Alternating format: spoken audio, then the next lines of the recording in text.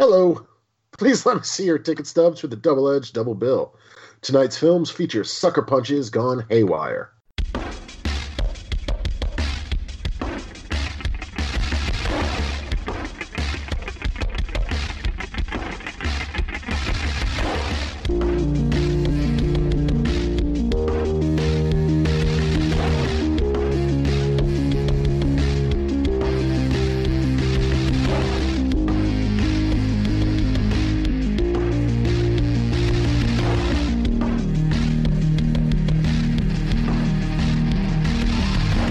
Each week, Adam Thomas and Thomas Mariani will come to the table to discuss the randomly selected yin and yang of a double feature. Then, both will have to pick a number between 1 and 10 in order to seal their fates for the next episode. One will have 2 good movies, the other 2 bad ones. Let the chaos begin. I am Adam Thomas. And I am Thomas Mariani, and we have a very special guest with us this evening. She is a podcaster in her own right, and a writer, and a friend of mine. It is Sarah Sorrentino, Associate Editor of Talk Film Society. Sarah, welcome. Thank you. Hey, do you guys think that Thomas thing is funny? Did you do this on purpose? It's the entire point of our gimmick. Yeah. That's all exactly we have. What it is. That's it. Oh, grasping at straws here. That's good. Thank you for noticing. Good for you. You're welcome. I like the double S's in your name. Yeah, it's cool, I guess. Yeah. Alliteration is all we have anymore in this crazy world. But Sarah, you're our guest for the evening with our topic about female-led action films.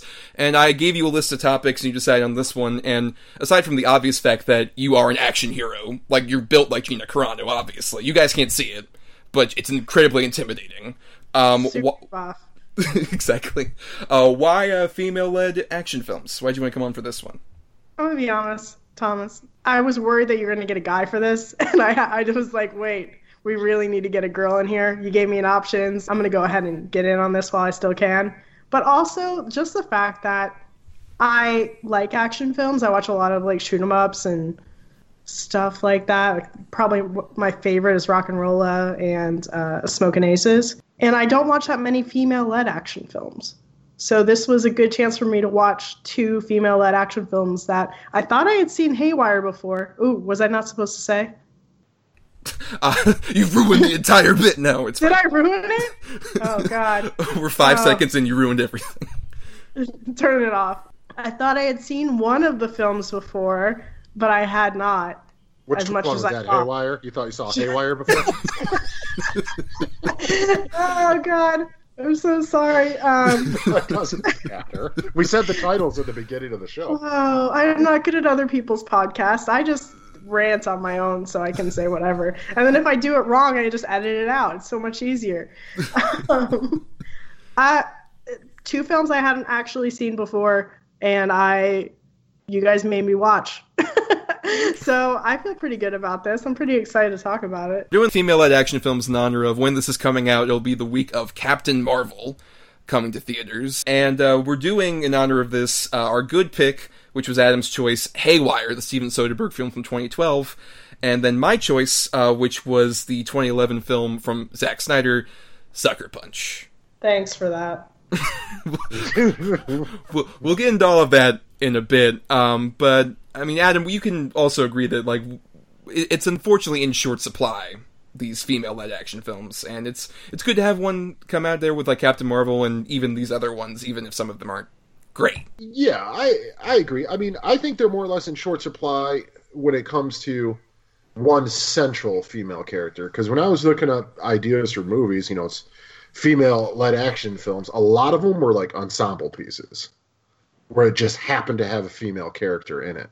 But as far as having, a straight action film with only a kick-ass female lead, kind of few and far in between. Right, and whenever one does come up in one of those supporting cast ones, it sort of becomes the type in a famous movie. Like, how many freaking Vasquez's did we get after Aliens? Oh my god. Like, we're still getting Ripley's. We're still getting Ripley's. But let's go ahead and get into our films then. Let's first start off with Steven Soderbergh's Haywire. You got a car? And the Barcelona deal went down. I fix it. You can tell me right now why you sold me out, or you can tell me when I have my hands around your throat. this January. Should I be nervous? I'll let you know. Finding the truth She was a Marine. She does something. There must be a reason for it. will be her most dangerous mission. What did you do? I did what I was contracted to do. But isn't there someone you should be calling to bring help? Haywire. You better run. So, Haywire came out January 20th, 2012, from, as we mentioned, director Steven Soderbergh, stars Gina Carano. What I really like about just Haywire in general is just the fact that it kind of feels like the script for a shitty straight-to-video action movie, just done by Steven Soderbergh. Yeah.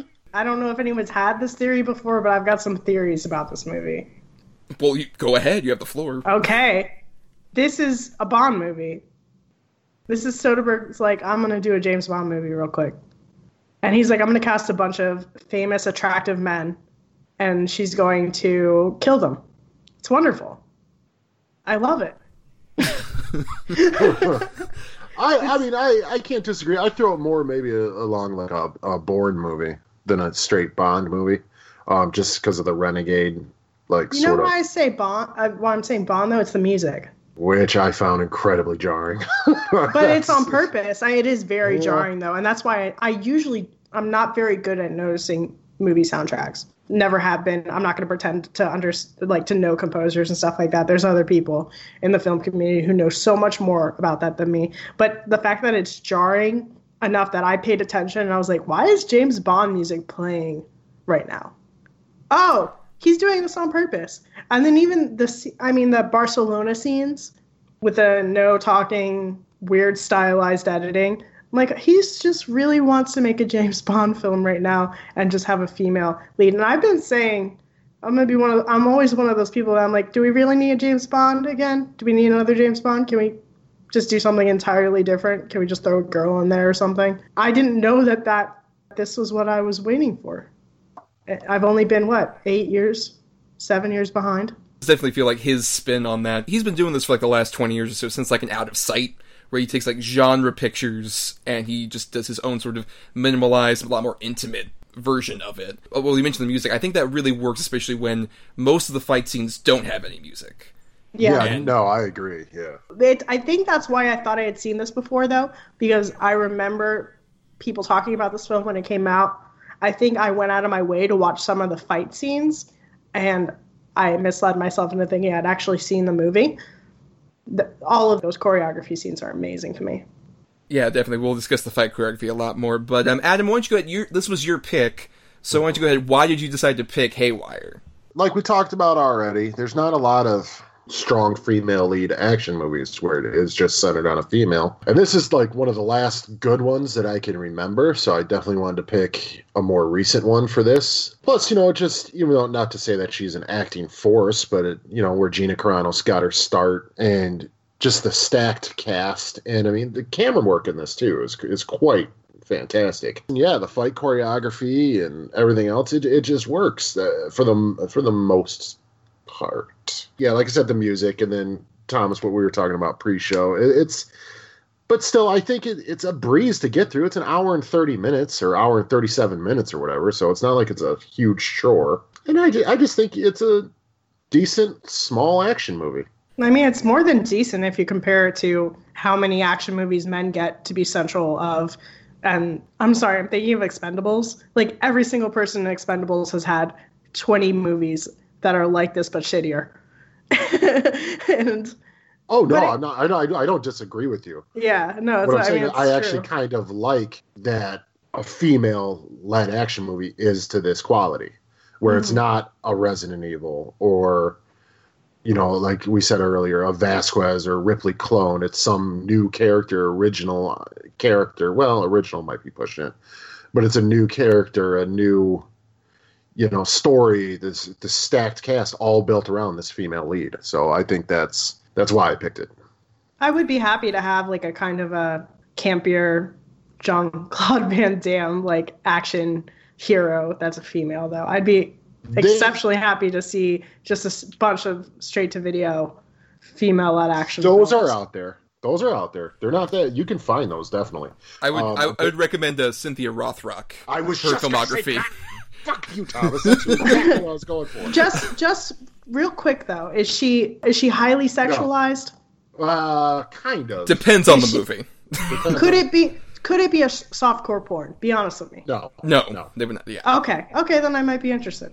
Yeah, Not that I have anything against softcore porn. I just, if I want to watch an action film, I maybe don't want to watch a softcore porn. I want to keep it separate, guys. That's all I'm She was asking. an ass kicker. Cynthia Rothrock was an ass kicker. I would definitely recommend maybe those. Imagine like a Chuck Norris movie, but Yeah. with like a solid female lead in it. She had like a lot. She had a big run in the '90s, especially of those kind of direct to video. They're very fun schlocky movies. Is she built like an action star? Yes.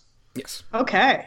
She's Okay, like a guys. Golden Gloves champion or something. That's what she was. Yeah. Nice. But back to Haywire. I will say, I do agree that like I like Gina Carano in this part. I just think what you were referring to, what we talked about off mic before Sarah got on, was that the weird sort of choice to change her voice. I think it kind of bothered me when I first saw this in the theater. I was like, her voice sounds odd, and then I found out they changed it, manipulated it in the sound post.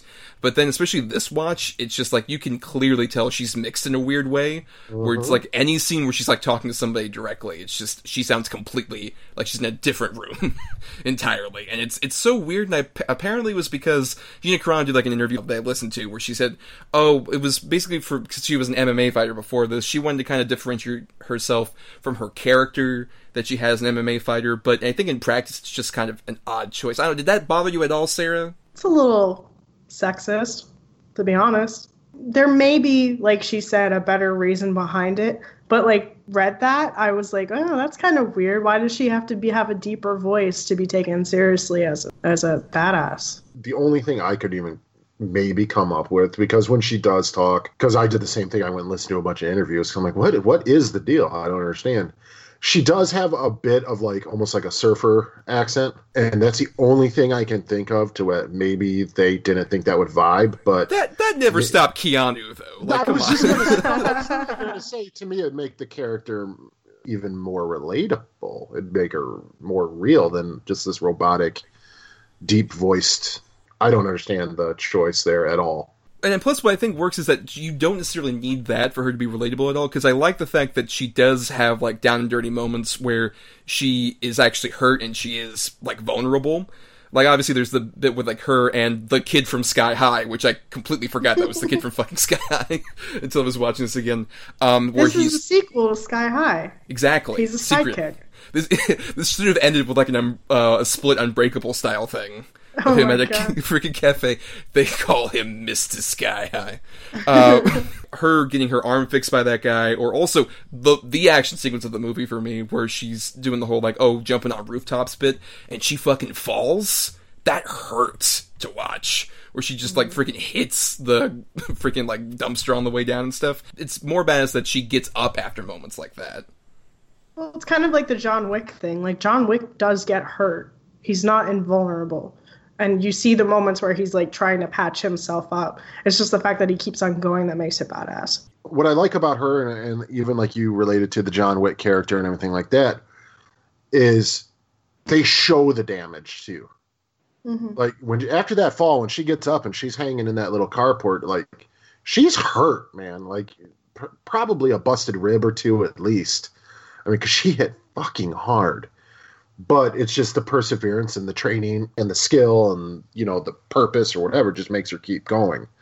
And yeah, it makes her just an ultimate badass. This is a good example, though, because even though she is kind of playing like a spy-like character, she is a fighter first, whereas a lot of female-led action films are spy first, fighter later.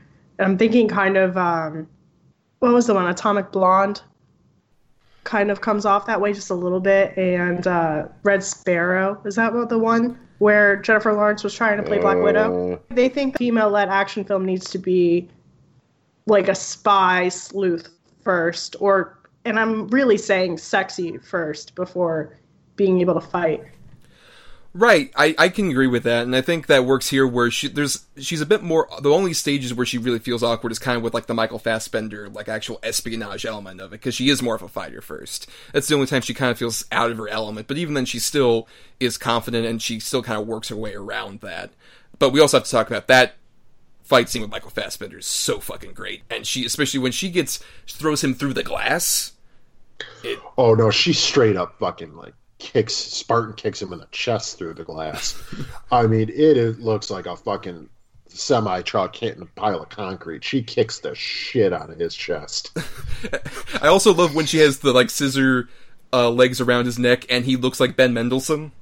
Like, the more she squeezes, he becomes more like Ben Mendelsohn. I just love, when she's got him in the triangle. And I love that then she starts, like, she relaxes and starts doing her deep breathing.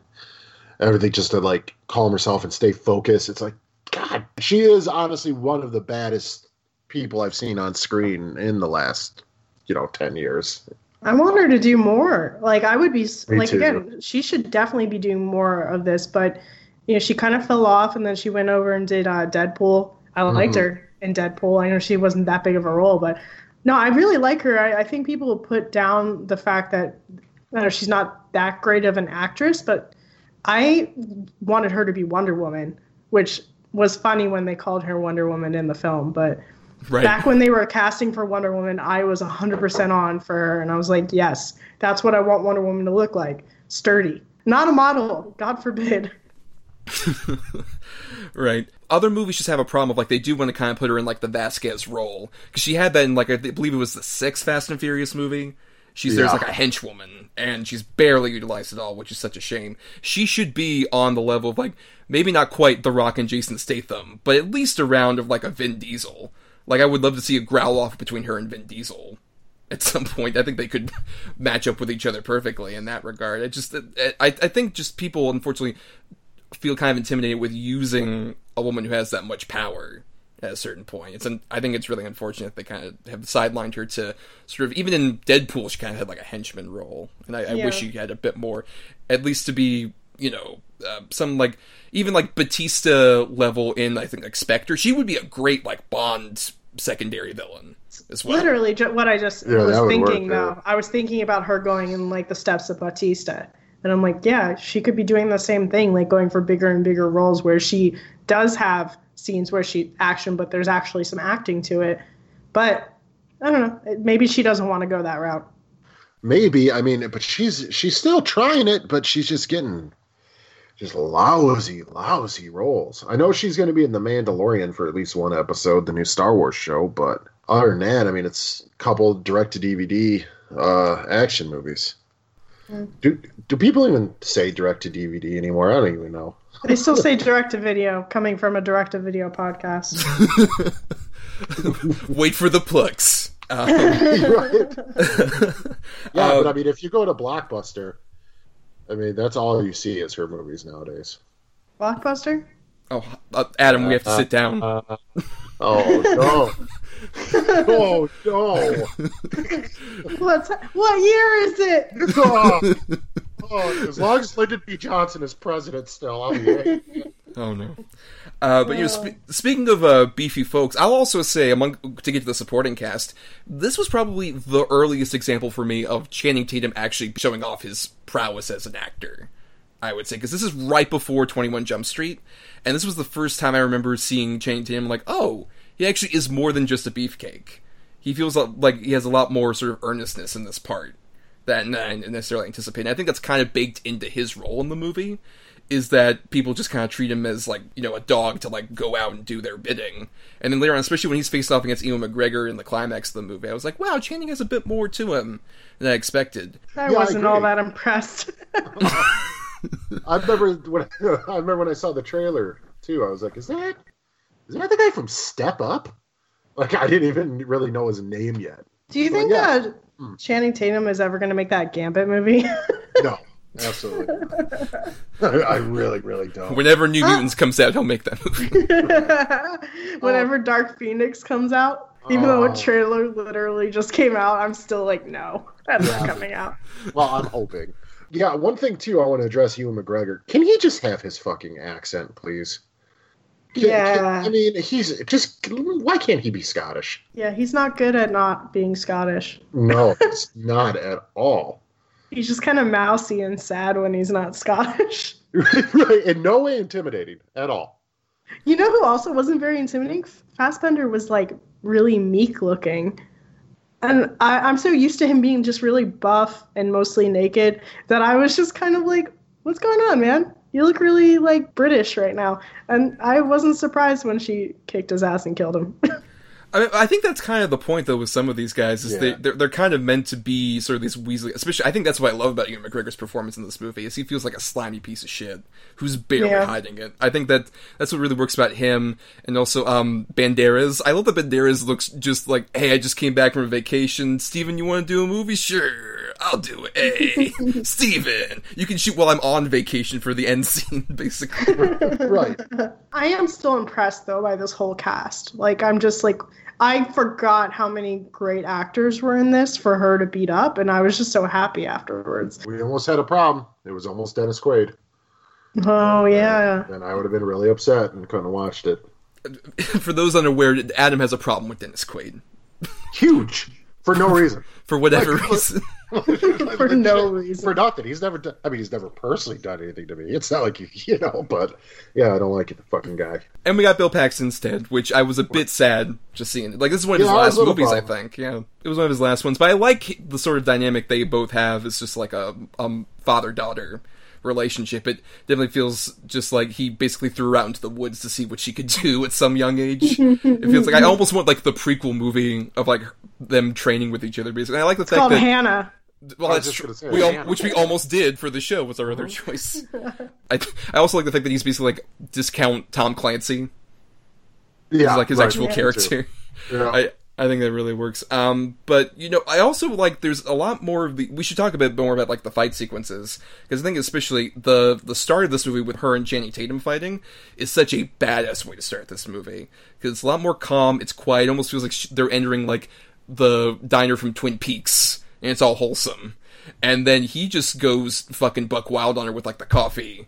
And from there, it's just such a violent and down-to-earth style fight, where especially, like we said, no music at all, and you just hear every single punch and crack of bone and all this other stuff, and it really is a great way to kick this movie off. Just very quiet, innocent, and then immediately into that sequence. I love that. Well, what are some of the other better fight sequences in here for you guys? I just like it when she strangles people with her legs. That's really cool. I'm into that. I liked her chasing down the guy in Barcelona. You usually don't see chase scenes so realistic to the fact that she has to control her breathing while she's doing it. You can feel how long they're running. And then when she finally gets to him, she just throws like a saucer at him. That was cool. But those moves that she does, like those, honestly, I think of Black Widow and the fact that that's the kind of choreography I would like if and when a Black Widow film happens. Close quarters combat, which you do see from Black Widow in some, in Avengers and stuff like that. Iron Man 2 was the first time, right? Yes. Yeah. That's kind of what I want. So if we can get that happening, I might actually want to see Scarlett Johansson play Black Widow again. I dug the bathroom scene where Bill Paxton's watching, because it's almost like he's watching what she's become when she kills the guy. And just the look of shock on his face, where he's like, oh, fuck. That's the one fight scene where they actually use music. Yep. Well, I liked the other ones that they already mentioned. But I really also liked the part where Ewan McGregor's on the beach and she just runs up like a fucking freight train on him. Out of nowhere, just to the side of the screen, you just see her running up and she just tackles the shit out of him. I laughed so hard when she ran up like that. I thought it was so goofy. Actually, a lot of that choreography is a little bit goofy. Like him throwing away the gun. Yes. And him like falling and getting his leg trapped in what looks like something he could not get his leg trapped in between the two rocks. I'm like, I don't know about that. It was a little silly at that point, but I still loved it. I was like, yes, drown that bitch. I mean, you could have replaced the two of them with, like, Lonely Island people, and it could be an SNL digital short. Yeah. There's certain points where it almost feels like that. It's almost like a parody of these action movies. And even the factor of, like, him getting stuck on the shore and left to drown even kind of feels like it almost could be a bit. But still, at the same time, it still is very visceral. Which to bring up that point where she just leaves him to drown, I don't know that her character would do that. I think she would make sure he's dead. To be honest, you gotta leave something open for Haywire 2, Wired. Yeah, Adam, right. Haywire 2, Electric Boogaloo. Exactly. That was okay. Honestly, as soon as she was done, like, protecting her father, I was like, okay, this could basically end, but we're gonna keep it going for another, 15 minutes? to tie up the loose ends. And then as soon as it went to Antonio Banderas, I was like, oh, he's just gonna get shot like really quickly because we only have like 3 minutes left. So headshot him. But that's such a great ending, though. Him just turning and saying shit is the perfect ending for this movie. It's such a great final bit, especially, and I love that shot too of where like his girlfriend goes over to answer the door and she gets her ass kicked in the background, and we just hear most of it. Yeah, it's real out of focus. Yeah, that was cool. And Tony was just like fucking around, like, oh yeah, just drinking, doing bullshit. I think we should also, to segue with that, I also really love how Soderbergh directs a lot of these movies, where it is, as we mentioned, it's kind of like, it's very sort of stripped of any of like huge artifice, except for like he'll add one sort of major element, like the way that certain scenes are lit. He'll make it like either like a very dark blue during the climax, or he actually use like a sort of sepia tone yellow thing for a lot of yeah, this. just like Magic Mike. The man is addicted to sepia yellow. You have a problem, Stephen. I watched the trailer with my boyfriend because I wanted to see if he knew about the movie before. And I'm like, guess who directed this? The same guy who directed the other yellow movie we watched, Magic Mike. It was like no surprise. It's like he's like the J.J. Abrams of like lens flare, but with, you know, yellow. Sepia tones. Yeah. Yeah, watch was it Unsane or whatever? Mm-hmm. Shot on iPhone, still yellow. Like, they actually just used the sepia tone filter. He loves it. I'm going to write a paper on it. He's crazy about it. I bet the inside of his house is so drab and boring. Just a bunch of muted yellows. But I still think that works, especially, like, I think an underrated aspect of this movie is that whole thing where they're planning out about how they're going to do the Barcelona job, and it's a lot of moments of just, like, them staring at monitors, or them just studying footage and shit like that. I love when Steven Soderbergh does that, because it just makes, once again, this thing that could be an overblown, over-the-top sort of action beat montage feel a lot more procedural, a lot more like they actually have to put work into this before they go in guns a-blazing. I think that makes it a lot more intimate and a lot more interesting, especially just Channing Tatum kind of like looking around bored. At one point, just like, oh fuck, I gotta like look at this footage again. I think that does a great job of like actually getting you to be a bit more invested in the characters. It's definitely realistic, which is nice, sort of. It's not my most exciting moment of watching the movie. I can hardly remember those scenes, to be honest with you. No, you're right, and I tend to agree with you, Sarah. My thing is, out of all the scenes that I wish there was dialogue, there's no dialogue. There's like scenes with no dialogue when they're actually sort of explaining it or getting into it. I mean, mainly, you could have gone full Ocean's 11, which obviously those are his biggest successful movies for a reason, because they follow more of like the tropes of like the heist movie with that. Versus, I kind of like, because in more of those scenes you would get like exposition-y dialogue that we don't really need necessarily. I think it means more that it's just like these people are kind of like have day-to-day aspects of this job that would normally just be, you know, very quick cuts to like exposition dialogue and then some big fight sequence happening. As opposed to, I kind of like that you get more of like the minutia day-to-day. We do get a lot of exposition though, especially, I mean, like she's telling her story. I think that's most apparent when she's, you know, making him name back the names of everyone she spoke about and everything like that. The guy to Sky High Kid, or any scene with Michael Douglas. Michael Douglas is an exposition machine in this movie. Yeah, I was almost, you know, a little annoyed by it, but I feel like that really kind of falls away, which is nice. Obviously, it needs to be exposition heavy to get you caught up with what the hell was going on, because she's just, you know, beating people up in diners. But I guess let's go into our final thoughts, since we have a whole nother film to talk about. A lot. In a bit. But Sarah, as our guest, go first. Your final thoughts on Haywire. Haywire is fucking good. Yeah, I really like it. I think it's a like prime example of what a female-led action film should be and could be. It's not a perfect film. I mean, there's reasons why it's sometimes a little bit campy, but I like that part of it. So I'm surprised that it's 2019 and we're not getting more of this.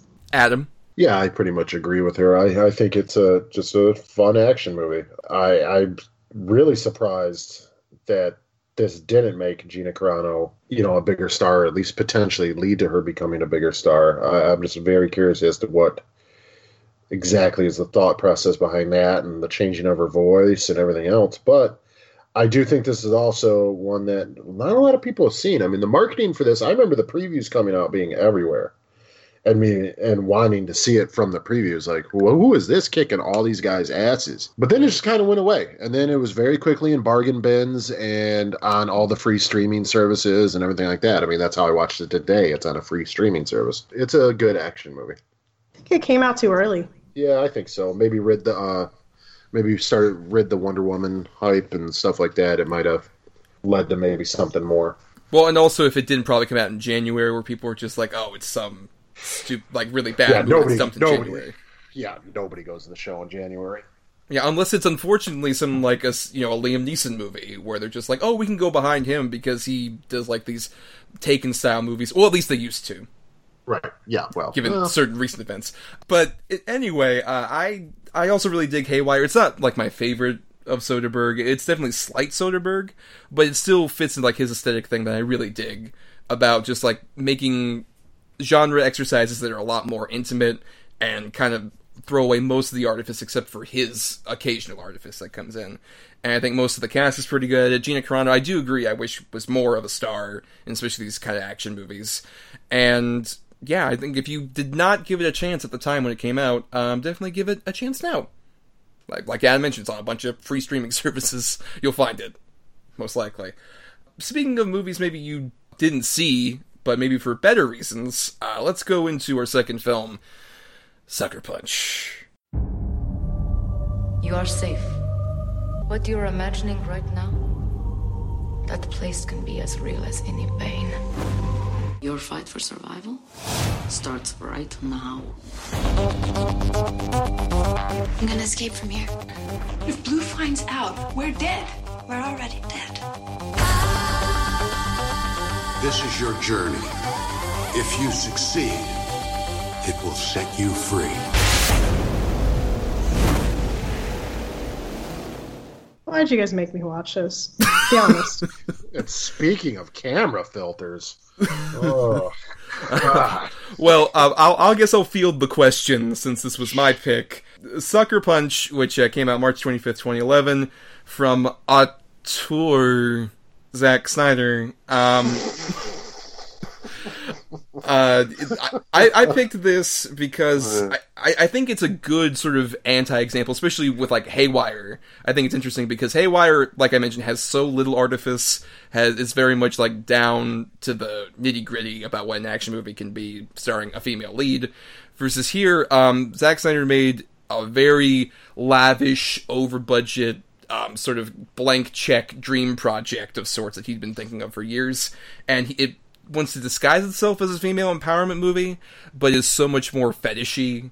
Oh, this is a teenage boy's like masturbation fantasy. Yeah, that's what this movie is. But 100%. And with even more sort of like sexual assault violence, where they're just like it's an empowerment thing because she's able to get past this. It's like no. You're still like completely robbing her of any agency in the reality of what's going on.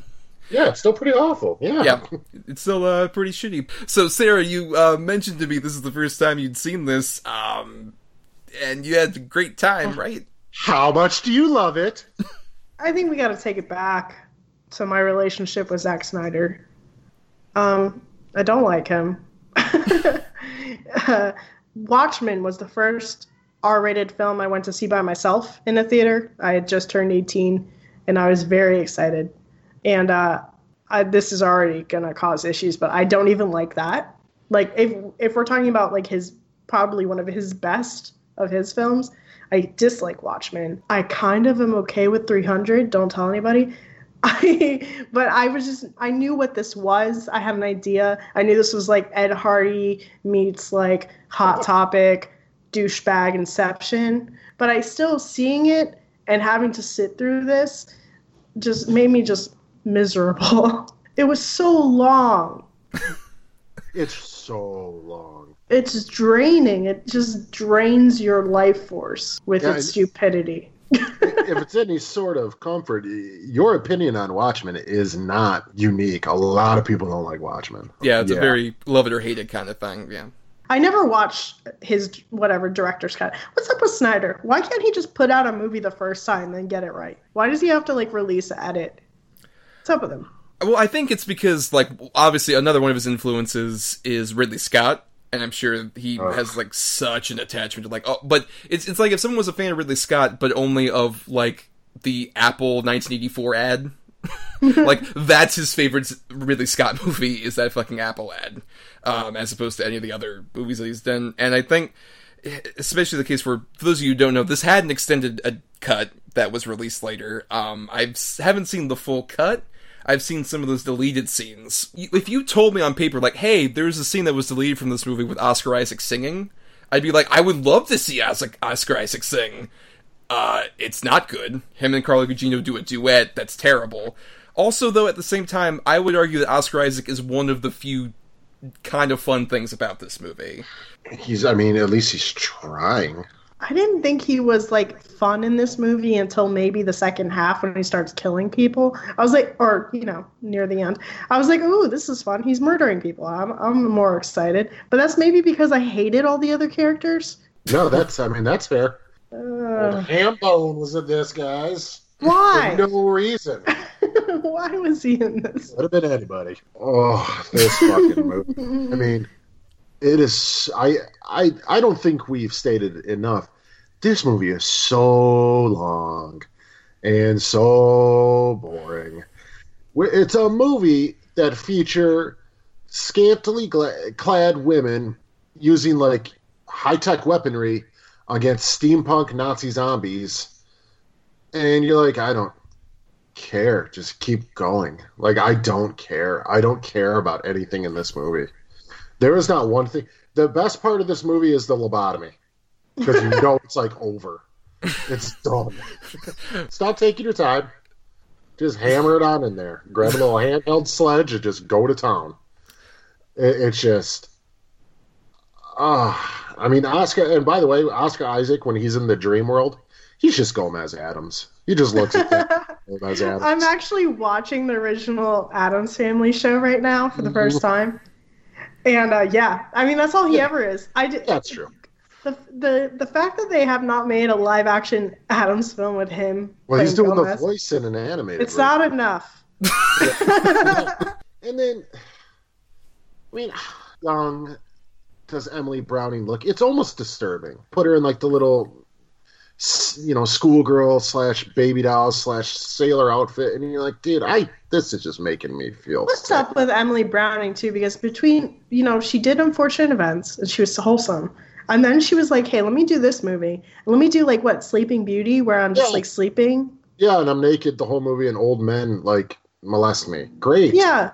Okay, Emily. Yeah, let's do that. Now I'm American Gods, where I'm naked the whole show, but a corpse. Oh, good. Thanks, Emily. You're doing a great job. Interesting decisions, I guess, but it's just...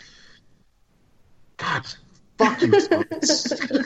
Well, I think it's just a problem with her casting. She has sort of unfortunately, a fragile sort of China doll style aesthetic to her, and that's all people really want to use her as at the same time. I think that's such a problem. That's why I think American Gods is actually one of the better examples, because she actually gets to be a character, even when she is a corpse. She actually is, at least gets to be like a more three-dimensional, interesting character, I would argue, versus, and some of these other things, she's treated as such an object, especially here. That's the case where she's kind of the protagonist, except, wait, guys, it's not her story. As we find out. The fact that she is supposedly at first the main character, but she doesn't have a name and she doesn't have a voice. She hardly says anything. And then it switches. I was not impressed by that twist. I was like, yeah, I could tell. She sucks. I didn't care. It was so refreshing to see Haywire, because there was no, hey, this woman was sexually abused and that's why she's buff. Or that's why she's strong and able to do things. Good point, yeah. Whereas this was the complete opposite. It's they're sexually abused, so they can mentally try to fight their way out of it, but they can't do anything in real life. I guess it was in real life. That's the other twist. As they walk her through the fucking hallway, they're like, she actually did all these things. Aren't you impressed? No, not impressed. Because it's this weird 3 levels deep, where it's there's the level where she goes into the asylum. Then there's the level of, she has this fantasy of herself being in this, Moulin Rouge weird, sex club / dance auditorium. And then there's burlesque. The other... Right, burlesque. Yeah, it's burlesque starring Cher. That's what it is. And then... I would have been so much happier, Thomas. Why didn't we watch Burlesque?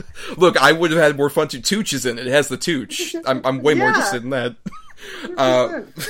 But then there's also the other layer of all these action sequences that are supposed to be like fun and badass. But my biggest problem, especially with those action sequences, is just I remember distinctly when I watched this the first time. It was my freshman year of college, the first summer I had in college, and my roommate came in while I was watching it on like our at the time modern HD TV, and he was like, "Oh, what is this Sucker Punch?" He's like, "I can't see anything."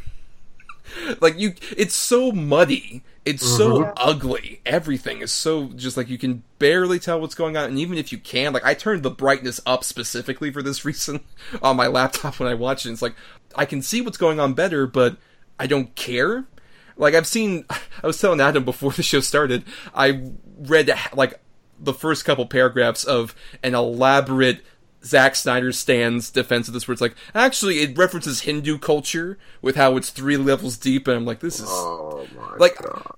If you want to have those interpretations, sure, but also, I don't give a shit enough to be invested to hear that interpretation when this is so just, like, flat and ugly and boring on a visual level. So, who gives a shit? Agree. If you're going to interject something like Hinduism spiritual levels and certain belief systems in your movie and stuff, it's totally great. Just fucking do it. like that's the thing. It's in there if you look. Well, where? Which I don't mind, subtlety or reading between the lines on things, but if that's in there, where'd you hide it? Under the fucking laser train and the robots? Like, what the fuck are you talking about? You know exactly what movie you were trying to make. He knows exactly what he made. It was a lot of young men will always go out of their way to create things like that to defend movies like this. I mean, I think a lot of young auteurs do that, period. I mean, men, sure, more so, fine. But I think a lot of young artists go out of their way to defend their artwork and try to make it seem deeper than what it is, period. But it's weird when it's not your artwork that you're defending. They're going out of their way to defend.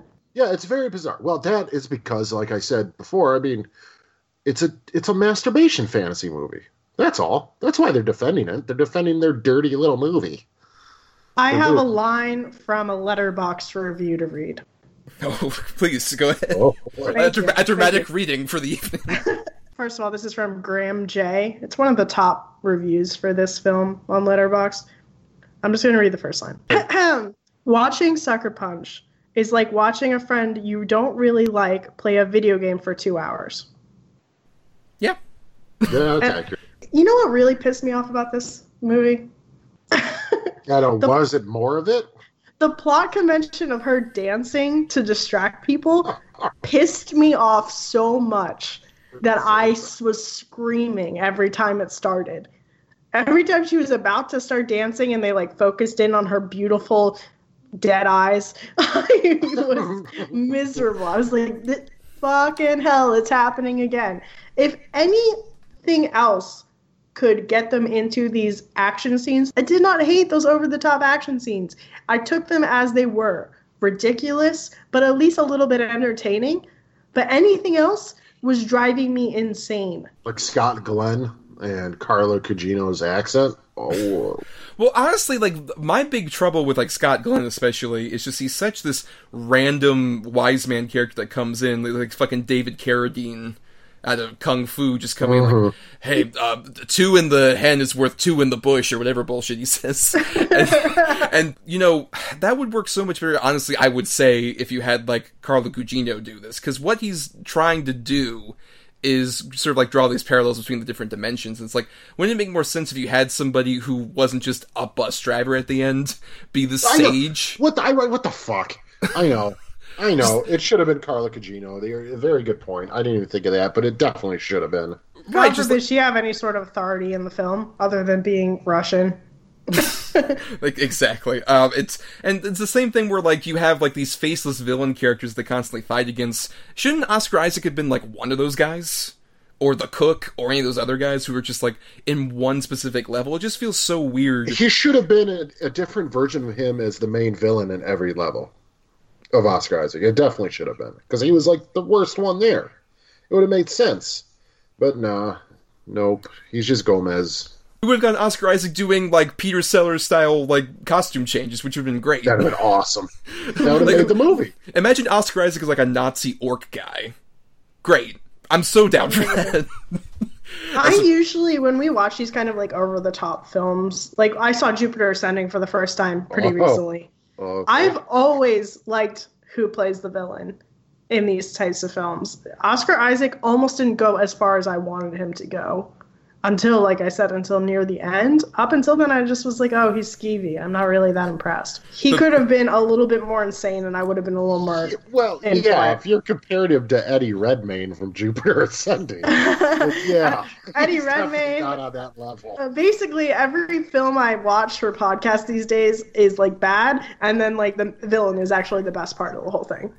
Well, yeah, because he gets a chance to be more over the top in that. Like, my favorite bit of the whole movie is him going up to, I believe it's Jamie Chung, after he's just like, well, thank you for helping us out, but also, we hate snitches, and then he shoots her in the back. Like, that was Vanessa Hudgens. Vanessa Hudgens, yes, that's right. He shot Jamie Chung earlier for that, right? Yeah. It's almost like these characters run together. Yeah, right. It's almost like you can't tell women apart. But they got such cool names, guys.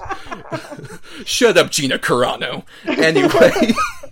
Their names, guys. Their names are so cool.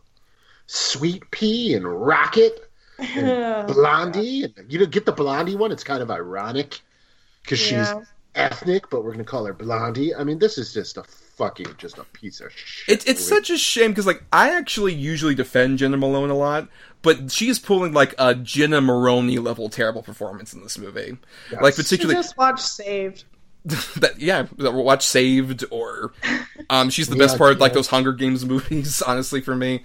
There's a few other things, but, like, she... Especially the bit where she has to say, where she follows up Abby Cornish, she's like, we'll be dead, and she says, we're already dead. The worst. Yeah. It's so terrible. Really, to get back on the Zack Snyder of it all, that guy works so much better when he has a guiding hand. Like, honestly, he's someone like a Terrence Malick for me. I know that's blasphemy comparing those two people. They would both work so much better as cinematographers to me than directors. Because they have a distinct visual style. I just think they need more of a guiding hand to help them along, because that's what worked about, honestly, my favorite of his movies, and Adam, I think, would agree with me, is the Dawn of the Dead remake, which was his first movie, because he had, one, the basic tenet of, like, the Dawn of the Dead movie, and then also a really great reimagining script by James Gunn that guided him along and made a really fun but engrossing and modernized version of that zombie consumerism story. That worked great. And he has not been able to get near that since. So that's why I'm kind of glad his next project is like a Netflix zombie movie. I'm curious about that one. Yeah, I'm way more on board with that than him getting sort of failing upwards for some reason, where, like, Watchmen was not a huge hit, yet he was able to get this to go out. And you figure, oh, that's it, that's done for him. Then he leads the DC universe with, like, Man of Steel and Batman v Superman and Justice League. And why... R.I.P. DCEU. Except for Wonder Woman and Aquaman. They're alive. That's literally it, though. It's just no extended universe, though, and that's fine by me. So, pour one out for the DCEU. And I found out the reason he even got that was because when Man of Steel was coming out, that was in the middle of, like, the Schuster and the creator of Superman, like, the big lawsuit that was going on. Is it Siegel and Schuster? Right, yeah. and they needed to make a movie in order to, like, keep the rights of Superman, basically, to do that. So it's just like, oh, fuck, Zach, you got it. Well, I'm sure that the Nolans, like, taking a step back, even though, they helped write and produce Man of Steel, right? Well, Christopher came up apparently with the story and was, like, a producer on Man of Steel. Where basically, like, he came up with the story with, like, Goyer about, like, hey, how about if Superman was less of, like, what if we focus more on him being an alien and being disconnected from the world? Yeah, sure, let's do that. And then Chris said, bye. What if he just, like, snapped people's necks? That'd be cool, right? Yeah, let's do it. Right, let's betray one of the major things about Superman. You know, that he never kills anybody and that he protects people.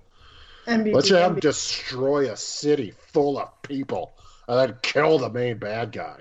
I would love if he just had, like, hey, Zach, do you have any, like, design ideas for the Superman suit? I think I had this, and it's just Henry Cavill in a schoolgirl outfit for this movie. Which I would be way more down for, honestly. Honestly. What about the bad guys? What about their suits? Well, everybody else's armor is going to be CGI. Everybody's going to be in CGI except Superman. But his cape, full CGI. Oh, man. He loves CGI. He fucking loves CGI. It's almost as if we're not talking about this piece of shit movie Thomas recommended. Well, recommend is a strong word. I apologize. How dare you say that to me? But I think you have a good point. Let's get into our final thoughts then on Sucker Punch. Sarah, do you have anything to say that's not vitriolic noises at this point? Can we delete it? Can we just delete the movie? Can we sneak into the Warner Brothers databases and delete it? just take it down. I'm done with it. I mean, it's been out for a while. I could see how certain people would feel like this was an exciting and interesting movie that came out. An interesting mess. Coming into it now, watching it this year for the first time, it just feels really gross to me, and I don't want to ever see it again. Don't make me watch it again, Thomas. Next time you're on, no matter what the topic, it'll just be Sucker Punch. Adam. This is just a bad movie, man. It's the parts that are exciting for a flash, and then you kind of like, oh yeah, wait, this is still giving off a very sort of gross vibe. It's a gross movie, dude. I just don't. I don't.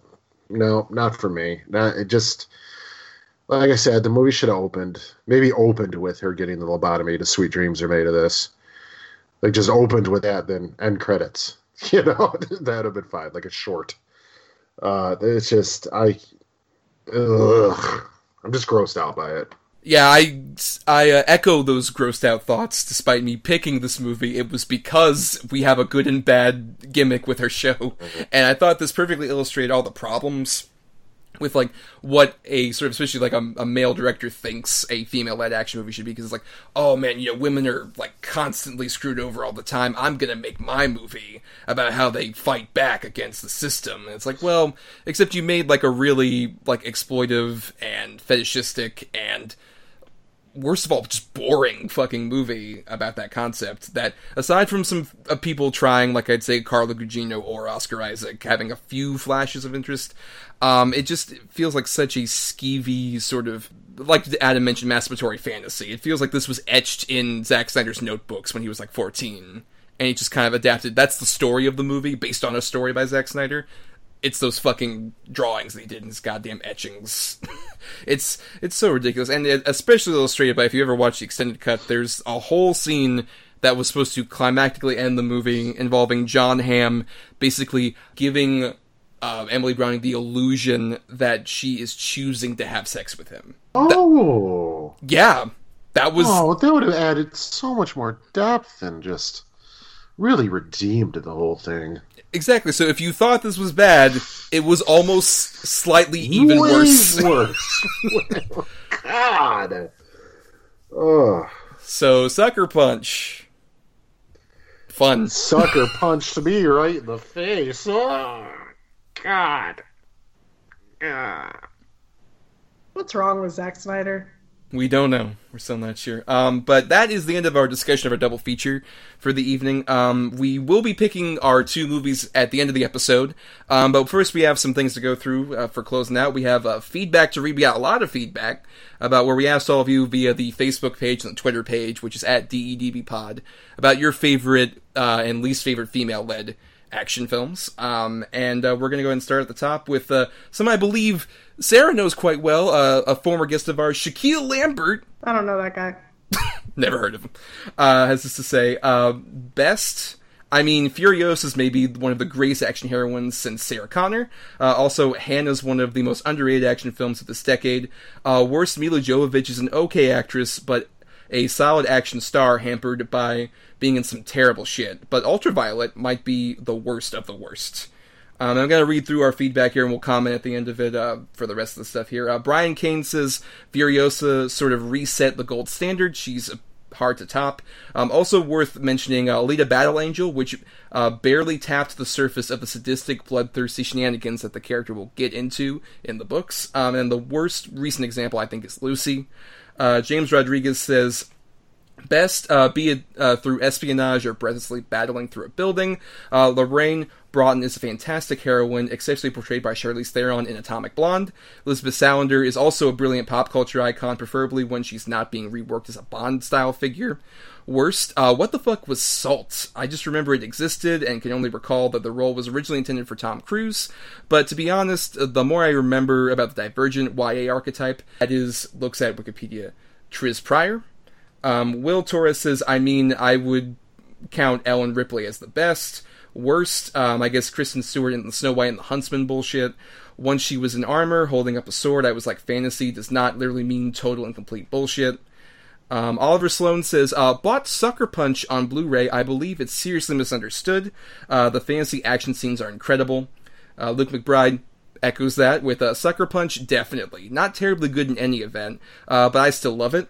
Optimus Prime 99 on Twitter says DC's best badass leading ladies are Wonder Woman and Catwoman. And then Stephen D says, good Charlize Theron in Atomic Blonde for the stairwell fight alone. A large chunk cast of Black Panther. Leads from 70s Shaw Brothers films. Bad. I'm going to say Sarah Michelle Gellar in Buffy, because if she were actually to throw a punch, she'd probably break her damn thumb. Which I wanted to say, I think that's true of pretty much anybody who stars in these movies, though. Because they're not stunt people who actually fight. So right, I think that's a bit unfair. But any of those strike anybody's fancy? Do you think he means Halle Berry's Catwoman? I fucking hope not. No, like, that's what I was thinking. He posted a picture, and it was Michelle Pfeiffer Catwoman. Okay. Okay, fair enough. I'll give him that one. Cool. Can we have like a action hero that's not the villain? Yeah, she's more of a anti-hero, really. Yeah, still. I just seem like a lead character, hero. Wonder Woman obviously meets those requirements. I haven't seen Atomic Blonde yet. I keep meaning to, but I don't. Is it even worth it? I like bisexual lighting. That's true, and Charlize Theron, and he mentioned the stairway fight scene. It's from one of the two directors of John Wick. It's the one who didn't go on to do like Deadpool 2. Or no, it is the one who did Deadpool 2. Right, yeah. And some of the other ones. Yeah. David Leitch, yeah. I think like that stairway fight alone is worth watching. And also it's got James McAvoy hamming it up, so that's also fun. Mm-hmm. Yeah, I would say. Right. But then obviously, like everyone mentioned it, but yeah, Furiosa and Fury Road for sure. Yeah, of course. Yeah, I agree. What I like about that is how Fury Road is like the Johnny Bravo of Johnny Bravo. I meant to say Johnny Guitar. You know, do you ever see Johnny Guitar? I don't believe I have. I'm not familiar with it. It's a Western film where you think it's about a man who plays guitar, but actually the main character is a female like owner of a bar, and it's amazing. And it's just a switch around. Like literally the title of the movie is about the man, but the whole movie is about women. Okay, yeah. I gotta check this one out. That sounds cool. Yeah, it's really cool. Well, and some people like have this issue with. Like, I saw this stupid comment all the time when Fury Road came out, like, "Oh, it's for something called Mad Max. She's sort of like a side character." That's kind of the point from like Road Warrior on with those movies, is that he kind of like comes into a story that's already got like sort of main characters, and he just sort of mixes things up. And I like the fact that he does that with Furiosa. That it's just more of like, hey, I'll help you out with this, but this is obviously your fight, and I'm just going to help you out. And that's what makes like one of my favorite shots in recent movie history is her and all the other survivors like rising up at the end of that, and then he just looks up and like nods and then disappears into the crowd. I love that so much. I agree. That's one of my favorite parts about the Mad Max movies in general, is that the world is going on no matter what. He's just passing through all the time. Yes. Total man with no name thing, yeah. Yep, 100%. But that's an ensemble. No, I agree. Right. I think more or less what it seems to be happening here with most of the feedback is people just naming who they think are strong female action characters. Mm-hmm. It doesn't seem like they're really going on the films alone. Like, I wouldn't count Ripley as... I mean, maybe in the later movies, but she was definitely more of an ensemble character. Yeah, it's no problem. Like, I'm not blaming them. In the end, there's just not that many to pick from. Mm-hmm. I agree. That's very true. That was one of the major problems with the picking on this one for me. And Stephen D also had this to mention in terms of this is some feedback just from our other recent episodes. In reference to our last episode, he said, honestly, I can't tell if Demon Knight is underrated or just plain unseen. It definitely has peak Billy Zane, though. Yes, we definitely agreed with that. Mm-hmm. Sarah, you said you listened to the last episode. Have you seen Demon Knight? Oh, no, I haven't seen either of the films you talked about in that episode. Oh, Demon Knight's so good. I do like Billy Zane a lot, by the way. Oh, then you got to see this movie. It's peak Zane. Mm-hmm. Yeah, we watched one of the Scorpion Kings, and he was fantastic in it. I mean, if we're talking about over-the-top villains that I loved, he did amazing. It was the best. So funny. Him and Rod Perlman was his brother. It was so good. Yeah. Well, imagine Billy Zane as, like, evil Aladdin genie. Yeah, that's what I imagined him as already, so... That's just him. This movie was made for you in 1995, for sure. And then Mallory Somerville, at Rosemary's Bay on Twitter, responded to our episode about Moonlight and Driving Miss Daisy about, y'all did such a beautiful tribute to Moonlight on the show. Even though I've seen it a few times, it made me want to watch it again immediately. We appreciate that. I'm really proud of how that episode turned out, especially how relevant it was come the Oscars this year. What the fuck? I was literally... Dude, I knew, because I watched it, I'm like, all right. As soon as they announced Best Picture winner, I literally swear I heard you and Jonathan both go, oh, what the fuck? Like, at the same time. I would have been throttling someone if Bohemian Rhapsody won. Yeah, no, I was definitely hoping that wasn't going to, but I definitely didn't want Green Book to win either. Green Book was just more of like, yeah, I expected this, honestly, to a certain degree. I didn't watch the Oscars, I skipped. You didn't miss much. No. I don't like any of these movies that are probably going to win. Honestly, 8th Grade was my favorite film of last year. So I was kind of out as soon as it wasn't really nominated. So I was like, okay, cool. Good talk. Is that the one, Bo Burnham. Yeah. I wanted to see that one too. Yeah, great movie. So kudos to Mahershala Ali, and no real kudos to anything else about Green Book, though, because fuck that movie in general. We will, of course, thank all of you out there who've provided that feedback for us. We also want to thank some other people. We want to thank Chris Oliver for the intro and outro music on the show. Listen to more of his music at chrisoliver.bandcamp.com. Thanks to Emily Scarda for the art that's used on our show. She accepts commissions at fiverr.com/EEScarda. And of course, we want to thank Sarah Sorrentino, our guest for the evening. Sarah, plug yourself. I know you don't usually plug on your shows, but if you can, plug yourself here. Okay, I'm plugging. You ready? Yeah. So, I am associate editor at Talk Film Society. As a website where we publish reviews and articles and a ton of podcasts. There's a whole podcast network, so you can always follow Talk Film Society on any of your podcast listening options. I have 2 podcasts. Why? Because I hate myself. The first is We Forgive You, which is at We Forgive You Pod, where we forgive the worst films from your favorite directors and your favorite franchises.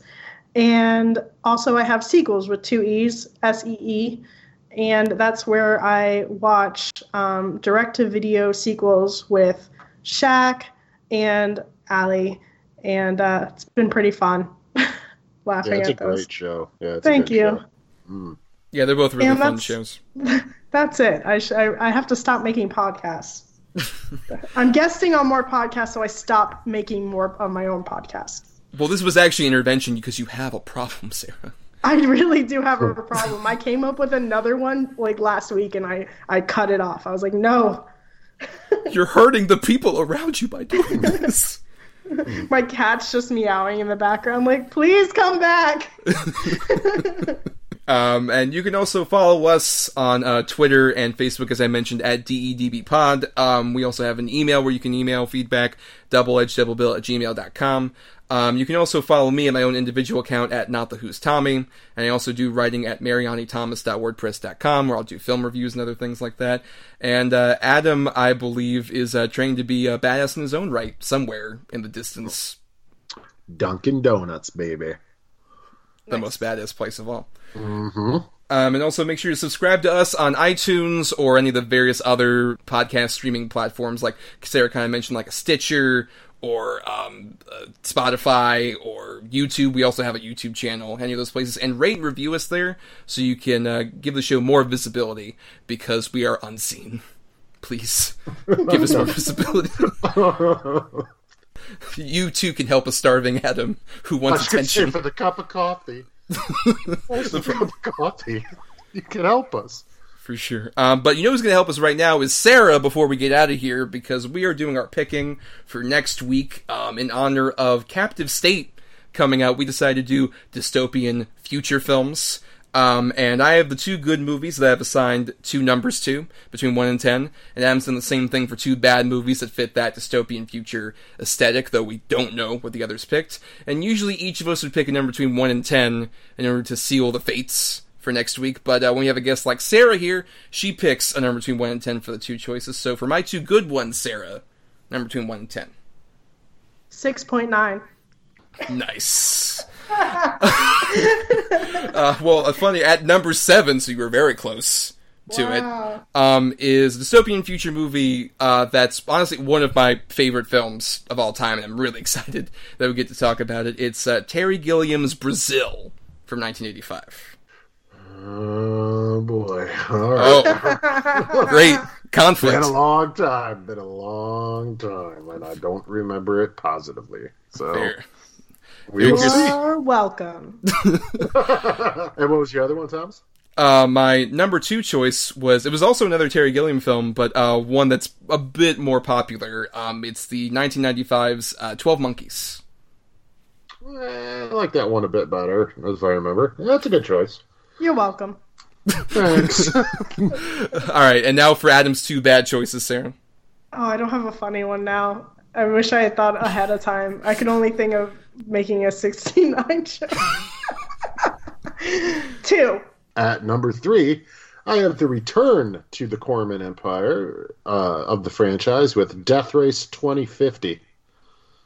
Oh, okay, I haven't even seen the original Death, or any Death Race. Oh, Thomas, you just got fucked. I mean, I did give you Sucker Punch, so I guess it's only fair. Yeah. I I think this might be Santa's sleigh level. Oh. Yeah. No. My other choice was Escape from L.A. That's what I have seen, and I do hate that movie a lot. That's really funny. I'm going to have to watch Escape from L.A. soon. I'm a little scared. Oh, it's bad. Yeah. I've never seen Escape from New York. Oh, that's good.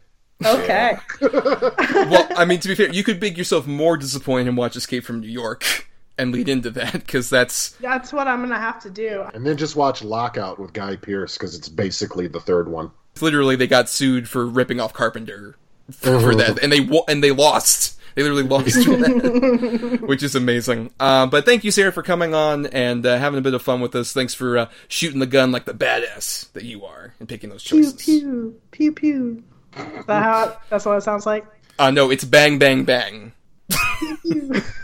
Until next time, let's go ahead and pew pew out of here, Adam. Long live the Tooch. Long live the Tooch. Good night.